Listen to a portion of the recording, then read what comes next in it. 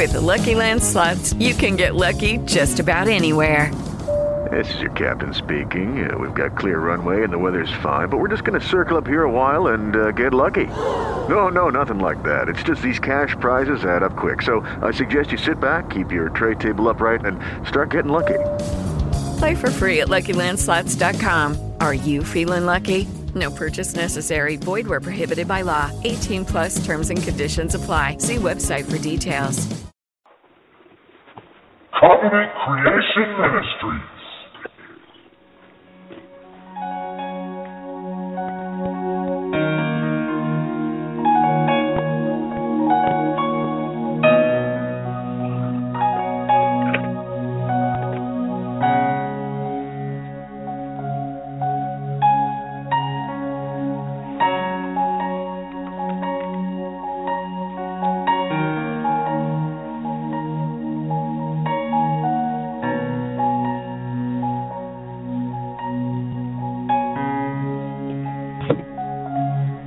Welcome to Covenant Creation Ministries.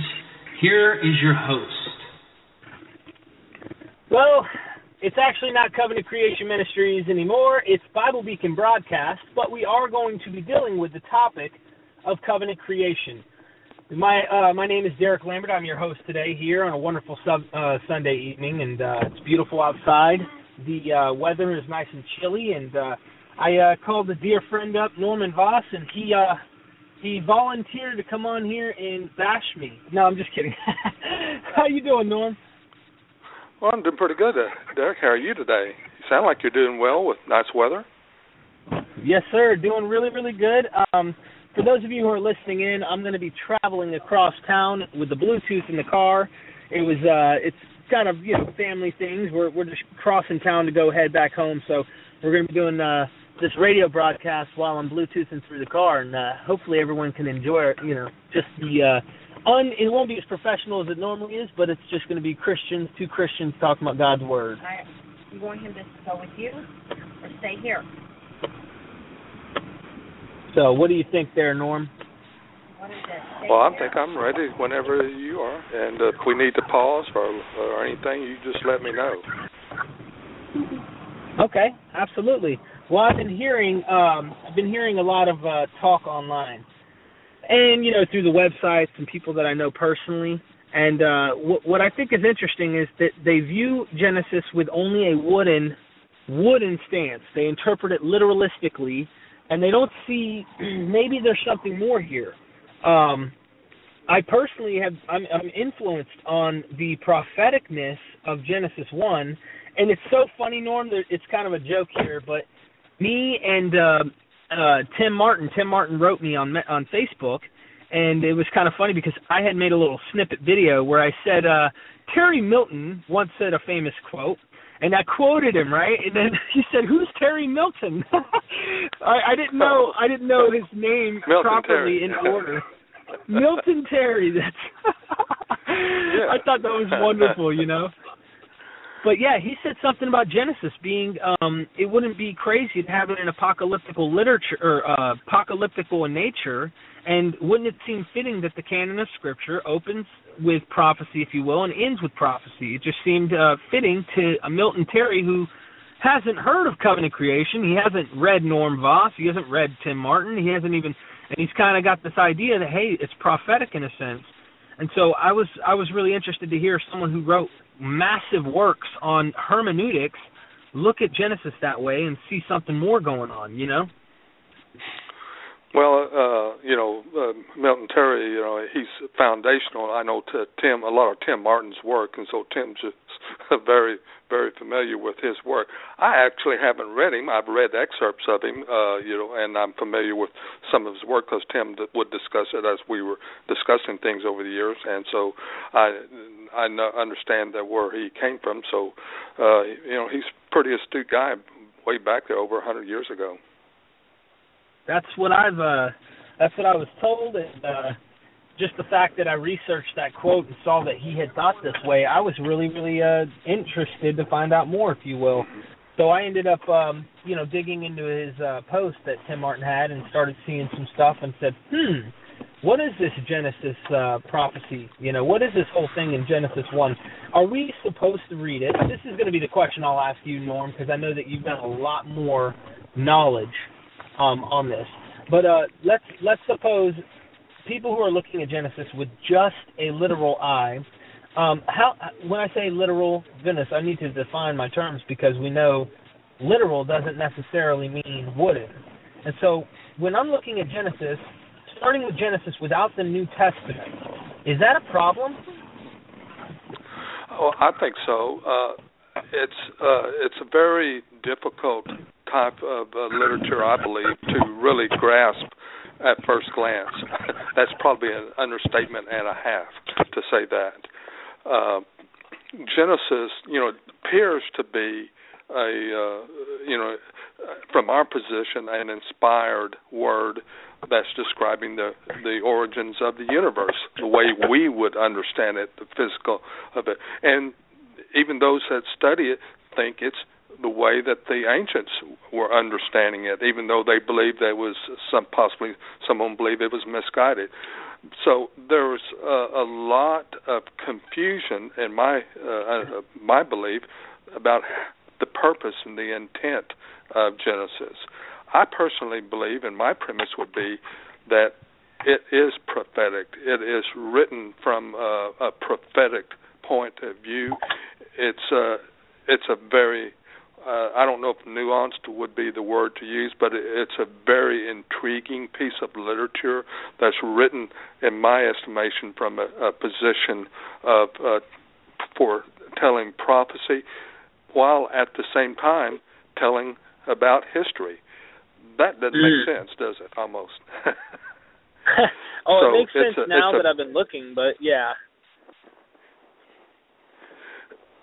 But the idea that it's prophetic, I know a lot of people really don't want to buy into that wholesale, like maybe I have bought into it, and they'll buy into snippets. So they'll say, okay, Genesis 3:15 is prophetic of Messiah. Some people see the Messiah there.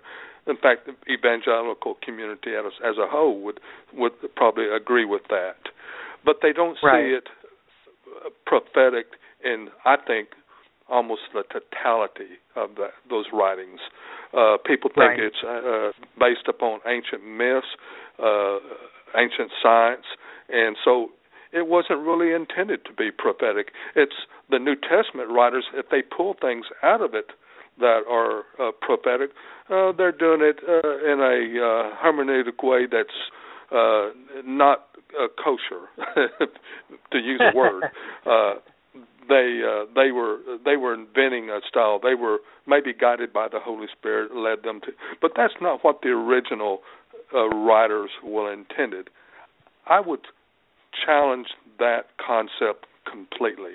I think Genesis was written entirely with the idea of portraying what is going to happen, because this is what's happened in the past, and this is what's going to happen in the future, and it's telling that story and unfolding it in ways and stories that would be intriguing to the ancients and give them a sense of history while and a sense of warning at the same time, and hope as well.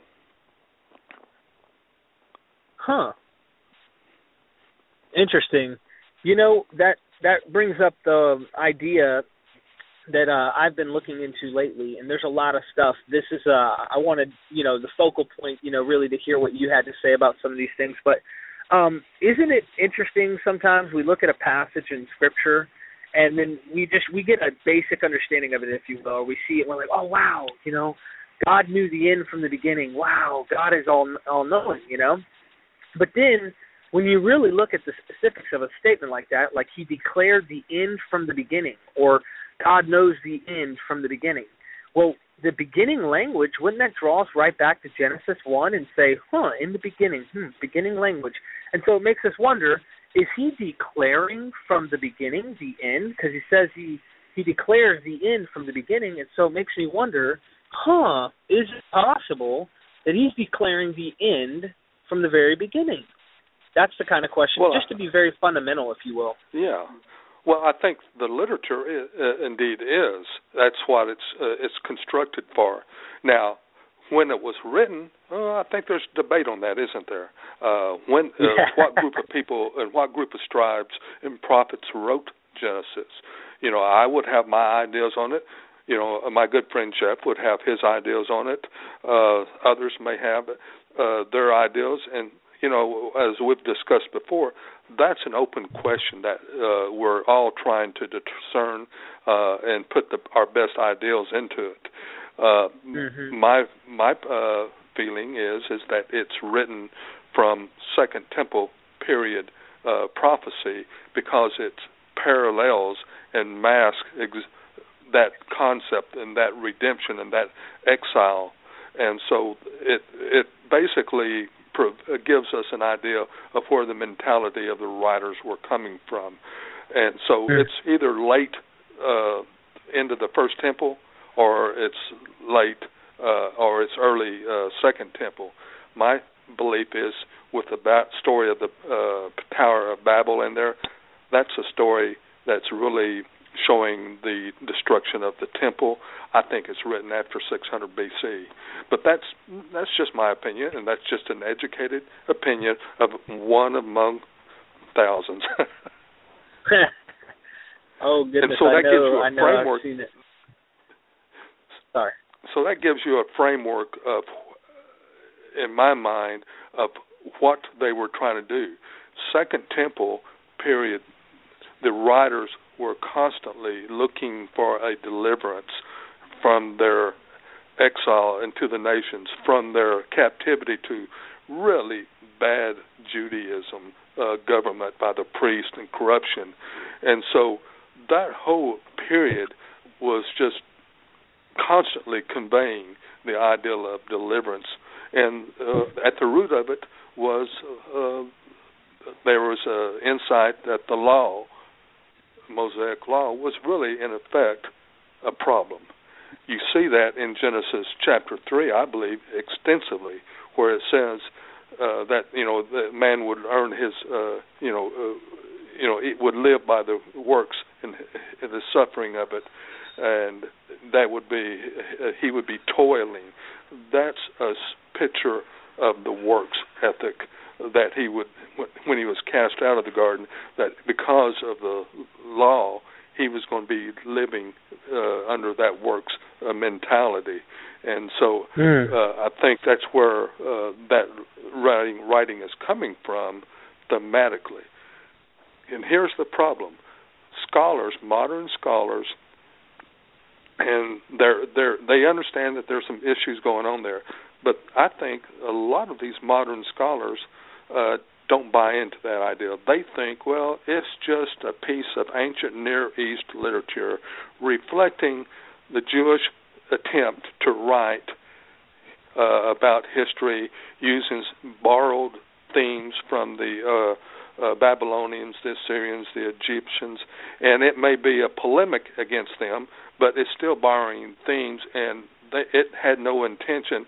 So the New Testament people, when they read it, they were reading into it things that really weren't there. And again, my premise is I challenge that. I challenge it strongly.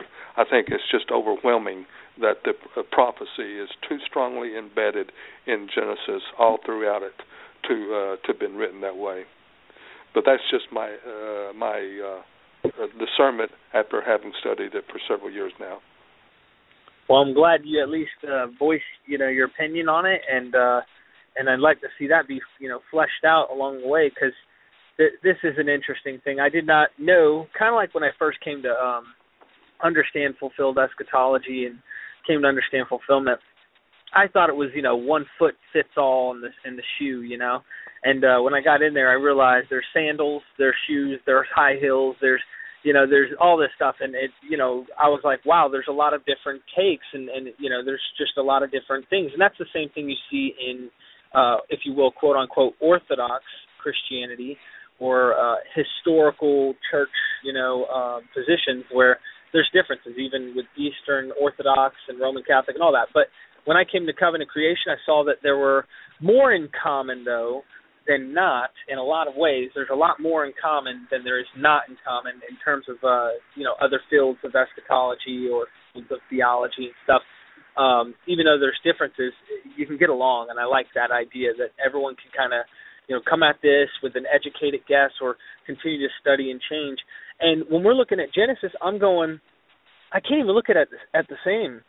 I mean, I cannot look at Genesis the same anymore, Norm. I'm like reading these works, and I'm reading the New Testament, and one of the things that interests me, because I know you did your 6 days of creation on the Covenant Creation Conference. For anyone who's listening, and you haven't heard that, it's a must hear. I was listening to it today with my wife in the car, and it's just fabulous work. Augustine had an awesome thought. We were talking about that last night with a couple brothers over the phone, and I thought it was interesting that in Matthew 13, he talks about the 7 parables of the seed sower, if you will, and I thought it was amazing to see how they progressed. And in the middle of the parables, on the 4th parable he gives, he actually stops for a second and says, this is what the prophet says. And he did this at the earlier of the chapter, but this is what the prophet says, and he talks about people not being able to see and so forth. But he speaks in parables of things that have been hidden or kept secret since the foundation of the world. So it makes me wonder if, for a long time these people didn't see, because it said the prophets were looking to see the things that you guys, are now seeing.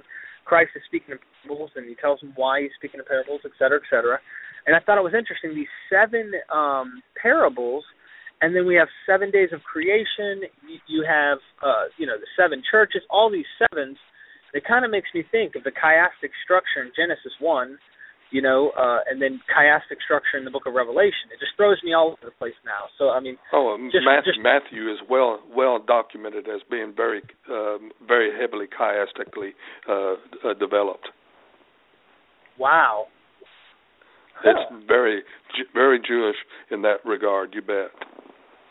Let me ask you a simple question, just to make it simple, because this is we're just hanging out. Today we're hanging out. It's a wonderful Sunday, What brought you to see Genesis prophetically? And, what kind of things, if you will, because I know it wasn't just a one verse fits all, or, hey, oh, man, I just saw this. I know there was a lot to it, and it took time and gradual prayer, meditation, study of God's Word, and so forth. But what would you say? It's one step at a time. One step at a time. And, it starts with covenant eschatology. And when you start figuring out covenant eschatology, you start figuring out Revelation. If you have a curiosity about yourself, if you have read Genesis and you're curious about Genesis, things start clicking for you when you read Revelation, especially Revelation 21. You recognize, wow, there's a lot of parallels with Genesis going on here in Revelation 21, and it just almost jumps right out at you. Then if you read Revelation chapter 12 about the woman fleeing and the serpent, well, that story is obviously taken and built upon from Genesis chapter 3. You see that theme, and it just becomes obvious. These little patterns start building together, and that's what preterists do. They put all these patterns together, and a lot of people say, "Oh, you're overdoing it. You're just seeing a pattern here. You're seeing a pattern there. You're seeing symbols here." Well, if you don't do that, you probably aren't reading it the right way. That would be my observation. If you don't investigate almost everything that has the opportunity or the potential to be symbolically understood from the Jewish standpoint, you really may just be leaving a opportunity closed that you should investigate. And I know that makes a lot of people. Uncomfortable. It makes a lot of preterists uncomfortable. Well, you're seeing symbols everywhere. You're seeing the heavens and earth as people everywhere. Well, you better look at it that way first, and then you go and look and say, well, yeah, maybe, Psalms 19, there are 18 in those areas, when it talks about the heavens and earth, are you really sure that they don't have people in mind still? You have to ask yourself and keep that open question for you, even though it looks to be literal. Well, obviously, it's built with using literal symbols. That's obvious.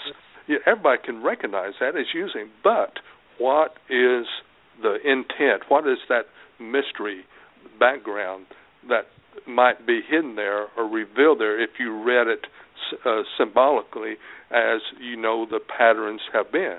Now, there may not be much there, but there may be more there than you would suppose if you read it literally and woodenly. And so you should always have an eye open and look at it. And I would say never close that door on it as a potential. Because I know preterists get in this debate, well, not everything is that says heavens and earth is literal. Keep the door open. Be ready to examine it. It never hurts to keep a door open and looking at it. Wow. So some of your investigation that also helped was only Scripture in terms of the canon we have, but also extra biblical documentation, understanding how they thought in lots of ways. And sometimes you have to be careful of that because, you might be reading a Pharisee or, you know what I mean, might be reading some type of literal hermeneutic that a Jew might be saying, hey, Jesus was not the Messiah because he didn't bring the actual kingdom or physical kingdom or whatnot. We understand that was spiritual, so that's the kind of point I think you're making there. And what's some of the stuff that you've seen that kind of throws a loop with it being, maybe prophetic? Do you have anything in mind? Well, kind of ask that question again here, Derek. You mean when I see things prophetic, what do you mean by throwing in a loop? Like, do you to make it simple, what literature or maybe verses or if it's in the Epistle of Barnabas or the Book of Enoch that kind of helps you with this understanding prophecy in Genesis? Well, we'll get into this, and we've probably discussed this before. The Epistle of Barnabas was eye-opening for me when I started reading it. The Epistle, or the Book of Enoch, the different writings of attributed to the Book of Enoch with the different names, the Book of Jubilees, those three right there, as I've said before, if you read those three books, they'll keep you busy for a long time just investigating their how they contributed to, especially Enoch and Jubilees, contributed to the understanding of the first century Christians. They called it Scripture. They would consider Enoch Scripture. Now, their ideal of Scripture would be different than our ideal of Scripture. They would read Scripture as literature that's good for training, edification, etc., like that, and building up. They may not have it nuanced the way evangelical Protestants or Catholics have it. So when you see the word Scripture, you have to put yourself in their shoes. What were they saying when they were saying Enoch is Scripture? Jude quoted Scripture from Enoch and that sort of stuff. They have a little bit different nuance, but they attributed it. They relied on it, and they drew on it. Now, we can overread into that, obviously, but they still had Christianity in the first century, in my opinion, depended heavily upon Enoch and Jubilees.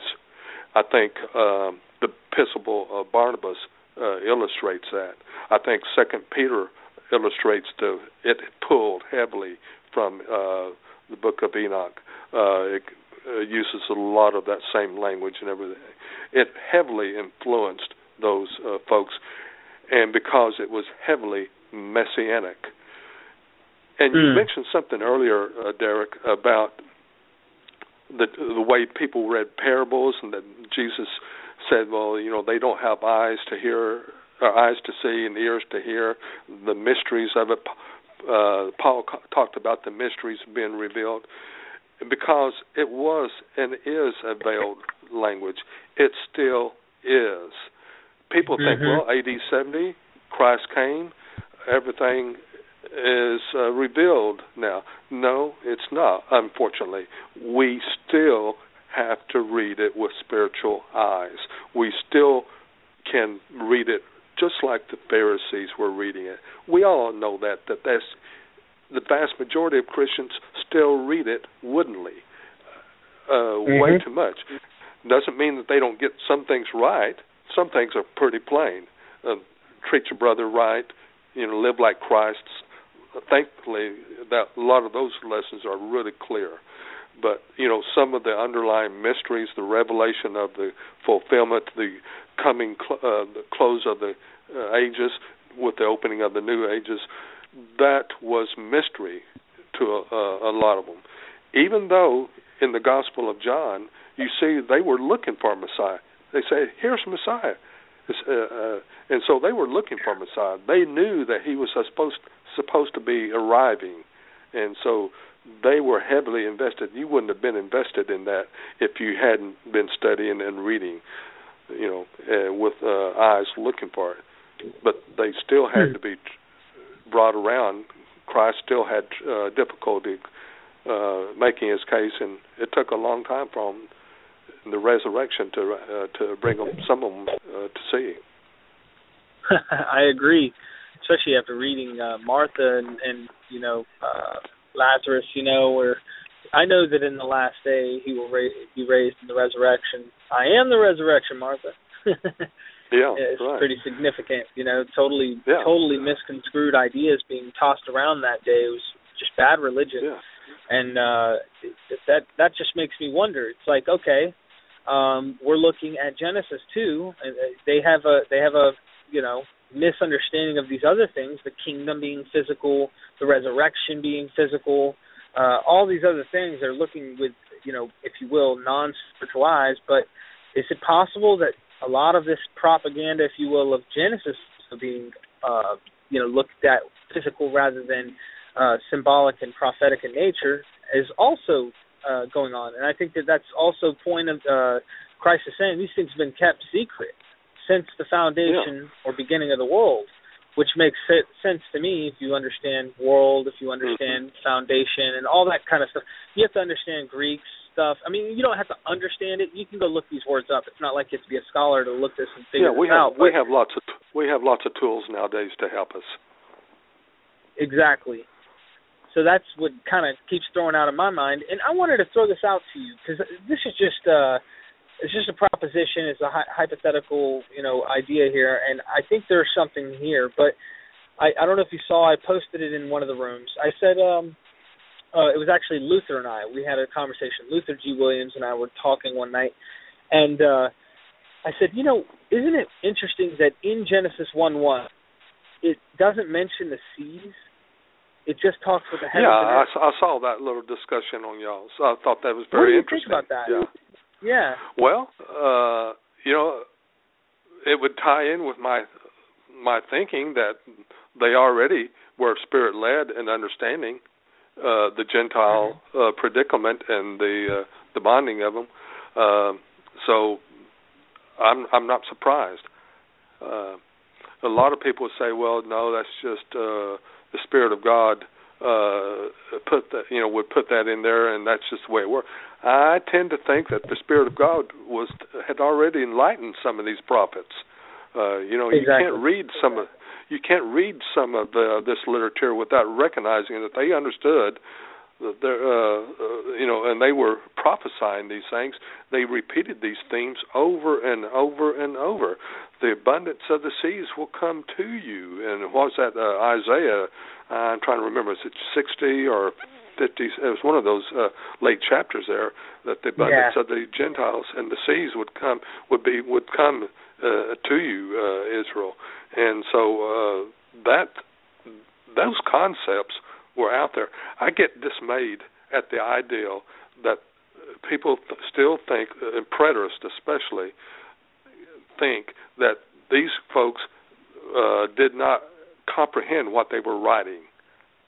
I just disavow that. I think they understood. Now, they looked intently because they didn't see it all, It's just like Hebrews said, they were looking to that far country, that country from a distance, but they looked toward that promise, and they were seeing it, and they were writing about it. I think they had an understanding of it, but it wasn't for their time. Right. It was to be, but they understood a lot of what they're writing. I don't buy into these things that the evangelical saying, well, they just wrote, the hand of God came down and wrote it on a piece of paper. He used God's people. He used people that were filled with the Spirit, that were grasping these things, and they were putting it down, and they were complaining about the law. They were complaining about the problems that they had, and they saw a deliverer, and the deliverer was being revealed to them through the Spirit. Amen. And to me, that's the great story of the Old Testament and the fulfillment in the New Testament, is that pattern and that theme continued for hundreds of years until the Messiah did arrive. And that is one of the great testimonies about God there is. Amen. I agree. I was wondering, just a thought, because you always have people go, well, listen, you can't do exegesis in Genesis 1. And so it's just been on my heart, to one day obviously do some type of documentation, if you will, on Genesis chapter 1. And in order to do Genesis chapter 1 properly and with justice, if you will, would be to use the information we have later that shines on it, because you wouldn't really grasp these things if you didn't have the, revealed revelation of these things. It's like trying to understand, as a matter of fact, it's almost like trying to understand the book of Revelation, but not having your Old Testament. You see what I'm saying? And so there's no way for you to really grasp what's going on. And then the reverse could be done on Genesis, you see? Yeah, I tend to agree. I think you apply logical thinking to what you have, and that's part of the examination that we do. Modern scholars, we call them liberal scholars, tend to look at it, and they are still reading it woodenly, and they don't see the supernatural, spiritual continuation. They see it just as, these New Testament guys were just taking these things out of context and misapplying what these Old Testament writers were writing about. I think that's the biggest farce that has been perpetrated on Christians this last 40 years in modern biblical scholarship that there is. You go to biblical theology school, you're going to get that teaching. You will not hear anybody that almost, when you get in certain levels, that will believe in the supernatural providence of God. It's all right. They kind of constructed it, and I have a problem with it. I understand how they think. I understand how that process develops, but I think because they're not trained in preterism like we are, we have been given a gift. And I try to say that with humility, and that we're not, I don't know how to put it, but if you grasp preterism, grasp covenant eschatology, grasp covenant creation, I think you've been gifted with something from God, with an open eyes that Jesus is talking about there in Matthew about those that can see. It's an ongoing human condition that will always be with us. It's not the inability to see. God brings those that have that ability. He blesses them, and He lets them share and keep teaching and reminding people. I think just as the prophets wrote it down, I think you need people that can still see and can still read and continue to keep things in perspective. There's probably a lot needs to be said about that, but that's kind of my where I'm heading on the way I look at the scriptures. Right. Now I know we've had a talk before briefly on day 6, being made in the image of God, and we know the Epistle of Barnabas, he looks at that and he does something special with the day 6. He does something interesting. And I thought that was really noteworthy, that the Epistle of Barnabas really goes into detail pertaining to day 6 on that being Christ. Barnabas, he does. He jumps all over that. He jumps all over Genesis 1:26 in that area. And he says he was talking about Christ when he says us, let us make man in our image. And he said, and that was, and he's talking about us as the one that is going to be made in that image, because we are going to be made recreated. Like in the first time, we're going to be recreated. And that's not something that I've dreamed up. That stuff was written there in the first century by Christians. That's the way they were looking at, and I believe we're reading the Scriptures and understanding it. They're reading it in covenant creation eyes, covenant eschatology eyes. They're reading it that way, and that's the reason it got kicked out, because there's a lot of people started drifting away from that, reading it. They were starting to read it like the Pharisees again, and not maybe the Pharisees in the best word, but a legalism, and uncomfortable with it. And so we lost that ability. It hadn't been lost, but it's been it's been difficult. Yeah, that makes me also kind of just this question goes out obviously to you, but out to those who aren't covenant creationists but do believe in covenant eschatology, and this might be a good response for you to jump on this, because when I came to covenant eschatology, just to give you a little backdrop, I realized fulfillment, and I realized the time statements and all these things, they definitely fitted into a certain time. And so once I realized these things were, pressed into a certain time, and the understanding of apocalyptic literature and all these things began to make sense to me, heavens and earth for covenants people, where in the world, just a thought, or how do they try to get around, and I think it has to do with that 2 Peter issue that they always try to bring up, but I'm wondering, how do you start with a literal physical heaven and yet don't get a non-physical heaven at the end, heaven and earth, if you will, but a covenant heaven and earth in the end? Because they start at Moses, but they don't want to start at Genesis. So I'm wondering, how in the world do they try to, get around that in Genesis, and you know what I mean? Well, you're probably asking the wrong person, because I'm kind of cynical. I think they just don't open their eyes because of presuppositions. That's a human nature that we have. And we protect ourselves from that. We protect ourselves to keep ourselves from having to maybe encounter what we might consider a faith-altering investigation. We haven't really allowed ourselves to enter that.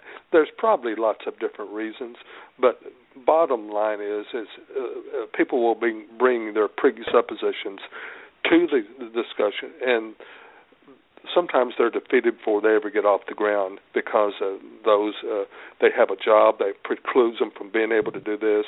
They have a faith that's been built upon this, and they can compartmentalize part of it, but they can't. They think, well, if I can take covenant eschatology, but if I go further, I'm really breaking the hermeneutic laws that I've been raised and brought up with, and I better not do that. I better keep one foot in the water, toe in the water, in covenant eschatology, but I better keep the rest of the body out of that.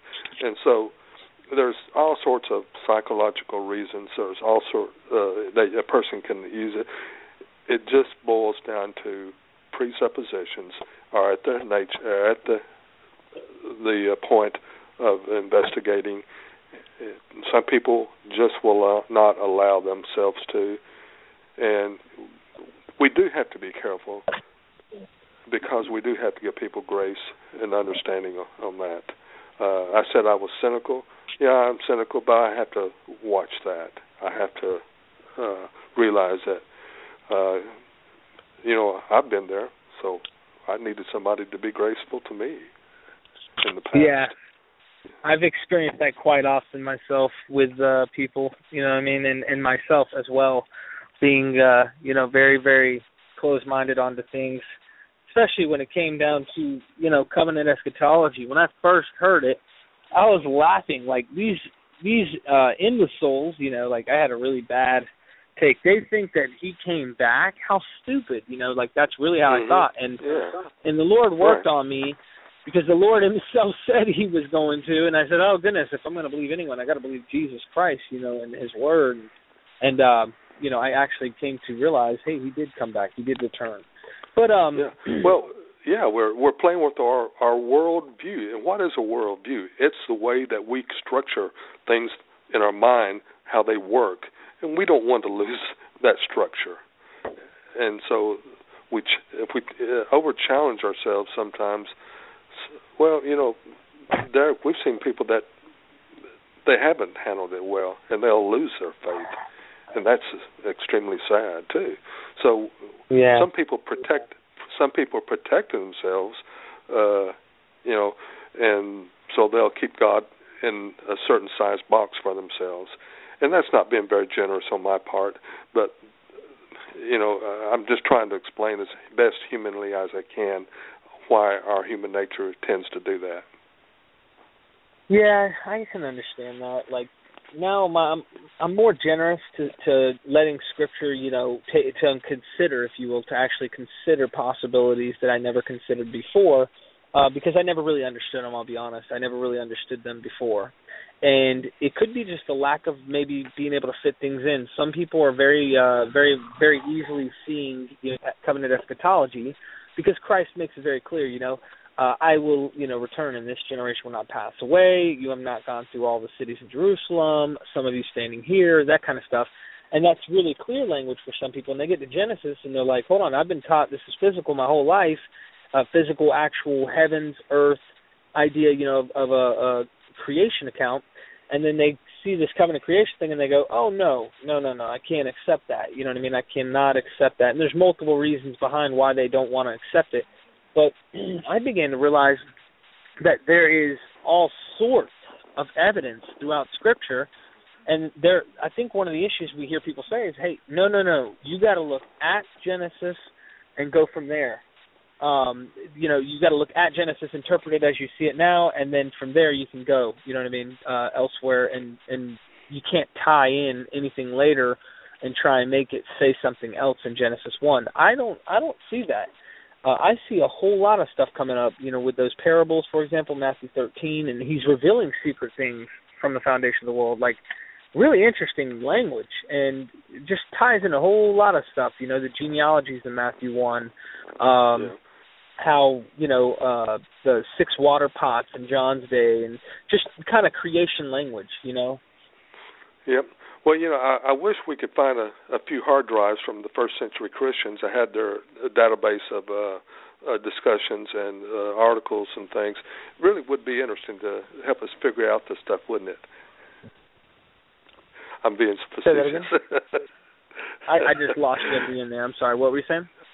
Oh, I said I was hoping that someday we'll run across and discover the hard drives of some of these first century Christians and find their database of discussions and things, and that because we miss so much. How do you recreate the way people thought and the way they were trained and the way they brought up with the limited amount of writings that we have? I mean, it's a challenge and a half because as we know people now, people are all different, so everybody would have a little different perspective from it. We just get a few different perspectives, and so it's a real challenge to recreate the hermeneutics that was driving the first earliest Christians, and so it's an ongoing challenge. Well, sometimes when I read Paul, for example, I can't help but wonder, did he have Norman Voss's 6 Days of Creation Conference on audio or something, Well, a lot of people don't even believe Paul wrote all those his letters. So that's the other thing is sometimes people are not sure who wrote what, when they wrote it, and everything. So you get every aspect of imagination talking about it, and so it gets to be challenging to sort out this stuff and argue with people. But that's the reason my 6 days of creation are taken from that era, from the first century. And so that's what I try to do. I try to go back, recreate the mindset by reading their literature and seeing what led them to that. And that's the conclusions I've come to. Biblical scholars nowadays would differ with that. They would, they're going to put a different spin on it, depending upon their presuppositions. What about these animals, though? Like, don't you think that there are clear animals that it's talked about? I mean, isn't it real animals in Genesis 1? Yeah, of course. Just like the sun and the moon and the stars are all real, but they're motifs, used for literature. We know what motifs are. We're all trained in reading literature, American literature and European literature, and the development of literature. How the different things and the symbols are supposed to. You're supposed to understand in literature what motifs and symbols mean and how they were used. We do it now. Why can't they do it back then? They just do it very aggressively, and we're trying to come in and say, no, you can't do that rule. Use that rule. You have to be adhering to our Protestant evangelical literal ideal of it, so you can't have that. Who are we to tell them what they can't do? But they did use real literal examples. You look at the universe, you look at its all. You can't help but exclaim the power of God and everything. And you can use it to tell a story. That doesn't mean that the sun and the stars weren't real to them. It just means that they frame it and use it in symbolic, and they picked up on those symbols and carried them forth over hundreds of years, very consistently using it in those systematic means. Now, did they have real animals into consideration? Yeah, but the old pistol bull of Barnabas, he came around and he said, well, the Jews had a problem. They took Moses literally when Moses didn't mean it to literal. And he says, that's the same problem. He meant it spiritual. That's a first century Christian saying that. And people would say, nah, that's the reason we kicked out Barnabas. He didn't. We want to take it literal. There you go. Well, we do see that. I don't know, well enough church history to be able to tell when or what pertaining to, how they're like, do not eat, eat meat on Fridays, or is it like fish and stuff that is allowed to be eaten? But I'm not sure exactly. Yeah. But they have dietary laws, even in the Roman Catholic Church. Yeah. It's like, what's going on here? Well, it makes you start asking a bunch of hard questions. Why was there such a problem? Why did these early Christians really have such a venue against the law, against Judaism as it was being practiced? And if you're a really serious student, you start asking, I need to answer some of those questions better. How did that happen? That there's a section of Judaism out there that was very adherent, like Pharisaical, that believed in the strict rules. You have these Essene groups that were strict, but they were different type of strictness. They had different concepts. And we have these Sadducees that had their own little concepts. And then Christians come along, and they seem to kind of develop out of nowhere with this getting rid of Judaism concept. Well, I think it's because the law was a problem for centuries, and that was part of the tension amongst the Jews and the reason they were looking for Messiah. that's the reason I think Genesis was written from that perspective, as the law is a problem, but it was a gradual process for it to, it had to play its course out. Paul kind of says it was a tutor that was given to them for a while until they outgrew it, you know. Interesting. Makes me think all over the place. This is just amazing to see this from a whole new light. I used to be just kind of trapped in one way of thinking on this, and now that I'm seeing all this stuff, I'm going, wow, this is amazing. I saw an ad. It's funny you said that we use the same type of literature today as they did then. They just were more aggressive. And I saw this ad about Corona, and I don't know if you guys have seen this for anyone who's listening. On Corona, it says, that pretty much Corona will light up some beaches. But there's people behind or around a campfire. They're not even on, I'm coming in here. They're not even on a beach. They're camping. And here they are with the Corona. The Corona represented light in the commercial, and it lit up their beach, you know, and their beach was also whatever they were doing, whether it be on a beach, whether they're camping out, whether they're this or that. So the Corona represented, hey, light up your time, and there's a bonfire, you know, light, if you will, literally there. So I'm wondering, you know, if we're looking at this, if it's kind of pointing to multiple levels or multiple dimensions, if you will. You're seeing, obviously, physical elements. They're using it to give you a different context, but at the same time, these elements, you know, are there, and they do point to a creator. How he did that, I don't think the Bible goes into that kind of detail, you know? Yeah, what, he rolled out the heavens really, like just recognizes it, yeah. Exactly. So what, he rolled out the heavens like a, what is it, like a scroll? I mean, is that really what happened? So you see what I'm saying? Yeah. Yeah, you gotta use some good common sense on some of that stuff, and recognize that these people back there, they were gifted writers. they were writing. These were the top 1% of the educated class writing this stuff. They were the trained scribes and prophets, trained in their probably different courts of and studies and be able to write that type of literature. They had developed literature very interestingly, and so we don't understand, but if because we think they're simpletons, and they weren't. They had very well crafted skills. I definitely believe that, especially after seeing how patterns of numbers are used, phrases are used, stories are used, and there's so many levels in which this has just become more clear to me that covenant creation is, we're onto something here. And what I love about it is it's still at its birthing or its infant stage, if you will.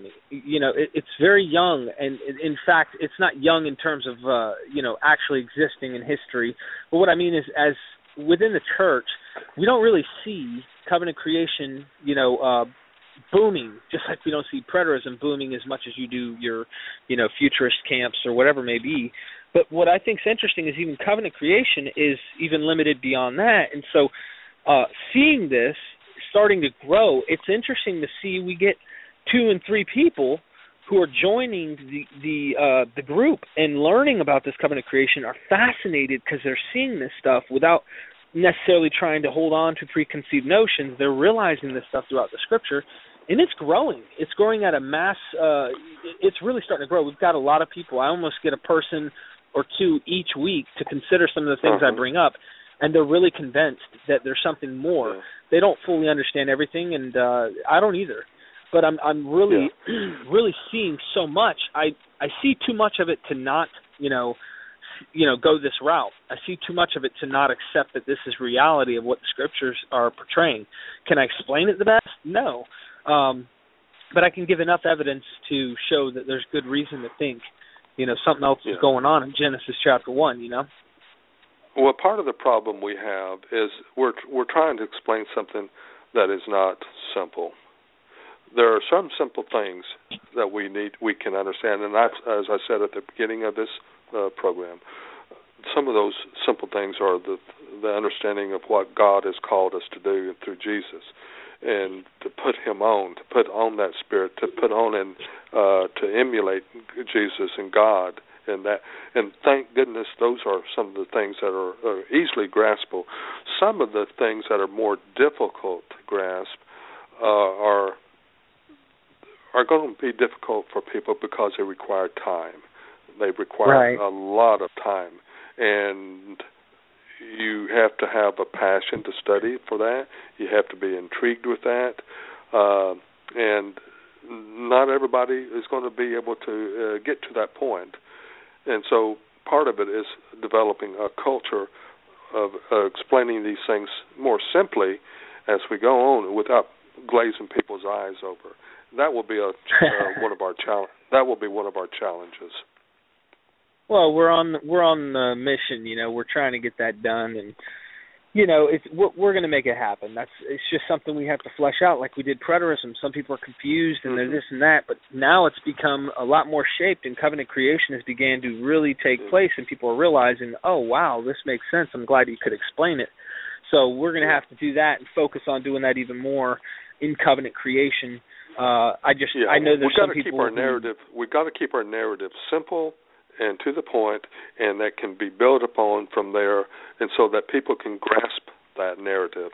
We need to do the same thing in covenant eschatology. Covenant eschatology requires a narrative that challenges people, and we need to keep it simple and not as threatening as we sometimes do. We don't need to throw in everything that challenges them and threatens them. Let them handle it. We need to be astute in the way we do that. I agree. Well, Norm, thank you so much for coming on, man. Well, I'm glad to do that. I enjoyed this Sunday afternoon little chit-chat here. And so, Derek, I appreciate it again, the effort, and thank you for allowing me to visit with you. Absolutely. Let me make note before you go. If anyone's interested to see, and trust me when I say there's a lot more in depth to anything he said on the show with me, you definitely want to hear his 6 days of creation at the conference, Covenant Creation Conference. That is amazing presentation. But go to Death is Defeated. It's deathisdefeated.ning.com. deathisdefeated.ning.com. And all you have to do is go into the blogs and just type in Norman Voss. That's Norman, Voss, Voss, and you'll catch his stuff. He has written articles, blogs, and he's well written. He may not think so, but I do. And he's got some really good stuff. But definitely go check him out there. What's another way that they can reach you? If there's email or any other way that they can contact you to find out more? Oh, they can message me on Facebook. I'm on Facebook. I guess you can find me that way. I get a few people that look me up every once in a while that way. And people are welcome to email me. I have an email address. You're welcome to shoot me an email. That's NormBV. That's NORM, B as in boy, V as in Victor, at yahoo.com. NormBV@yahoo.com. And I'd be glad to entertain people's questions. And but we have a great resource of people out here in preterism and covenant creation now that besides myself, and so we're blessed with lots of people that can discuss these issues with different people. Amen. Well, God bless you, brother. Thanks so much for getting on here and taking your time out of your evening on a weekend when you work so much, and we will look forward to you next time.